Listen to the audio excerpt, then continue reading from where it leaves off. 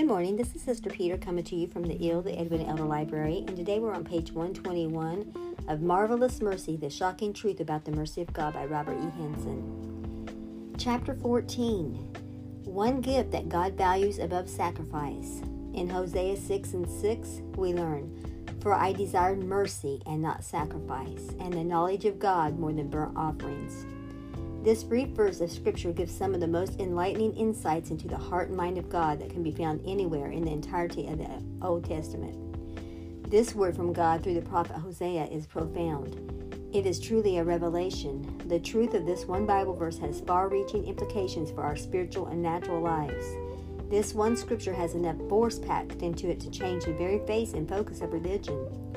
The concepts presented here, if adopted, can literally revolutionize a person's relationship and walk with God. God intended, when He spoke these poignant words, to change the way people think and the way people live. This is high-potency truth. Notice again carefully the introductory language of this verse. For I desired. This is the Almighty God speaking. He is in the process of expressing what it is that He really wants out of human beings. His prescription for humanity is in two parts. Since the focus of this chapter will be on the first part of this divinely inspired prescription, I will take a moment before plunging into that subject to speak of the second part of this divine wish list. For I desired the knowledge of God more than burnt offerings. The Lord is making a bold declaration that there is something He values far above animal sacrifices. Pause for a moment. Be reminded that it was the Lord, through His servant Moses, who instituted the animal sacrifices as part of a religious worship service. But here and now in Hosea 6:6, God is affirming that the sacrifice of animals is not the ultimate goal, neither of personal devotions nor of corporate worship. The Almighty flatly states that what He is really wanting is that we human beings would come to the knowledge of God. The Lord doesn't wish for us to just know about Him. He desires, even longs, desires. He desired to desire that we come to truly know Him. The inherent idea here is that of a relationship. God deeply desires that you and I and others come into a deep and abiding relationship with Him. Now let us consider the first half of this divine prescription. Mercy is above sacrifice. Amen. So today, as we point others to the cross, let's remember to extend mercy, to have mercy and forgiveness towards one another. Be ye kind, tender-hearted, forgiving one another, even as God, for Christ's sake, hath forgiven you. Amen. So mercy is above sacrifice. Amen. That we present our bodies a living sacrifice before the Lord, holy and acceptable unto God, which is our reasonable service. Will you have a great day? This is your host, Lisa Peter of the E.E.L, the Edwina Elder Library podcast. Bye-bye.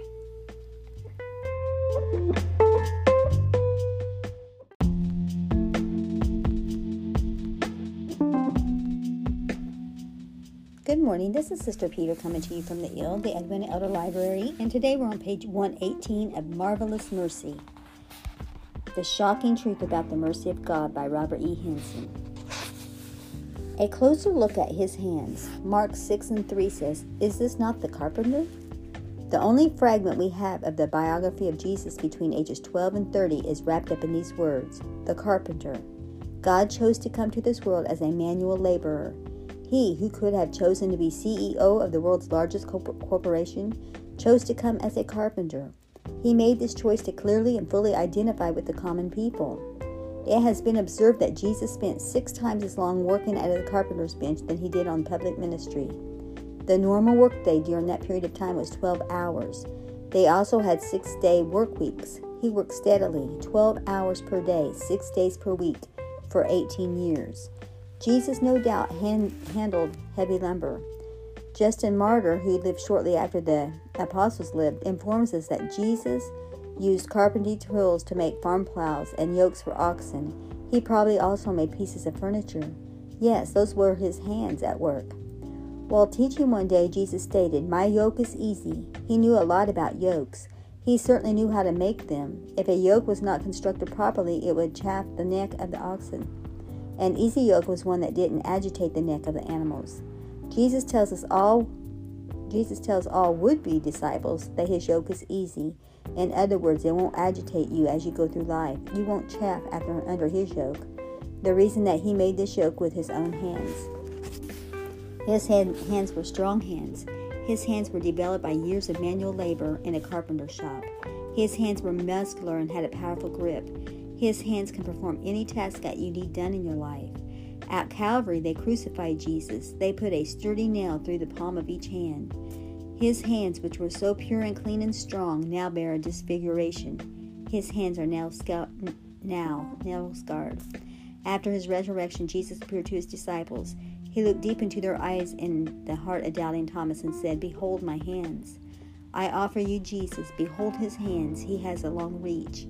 His hands can heal your body. More importantly, Jesus can forgive your sins, and he can save your soul."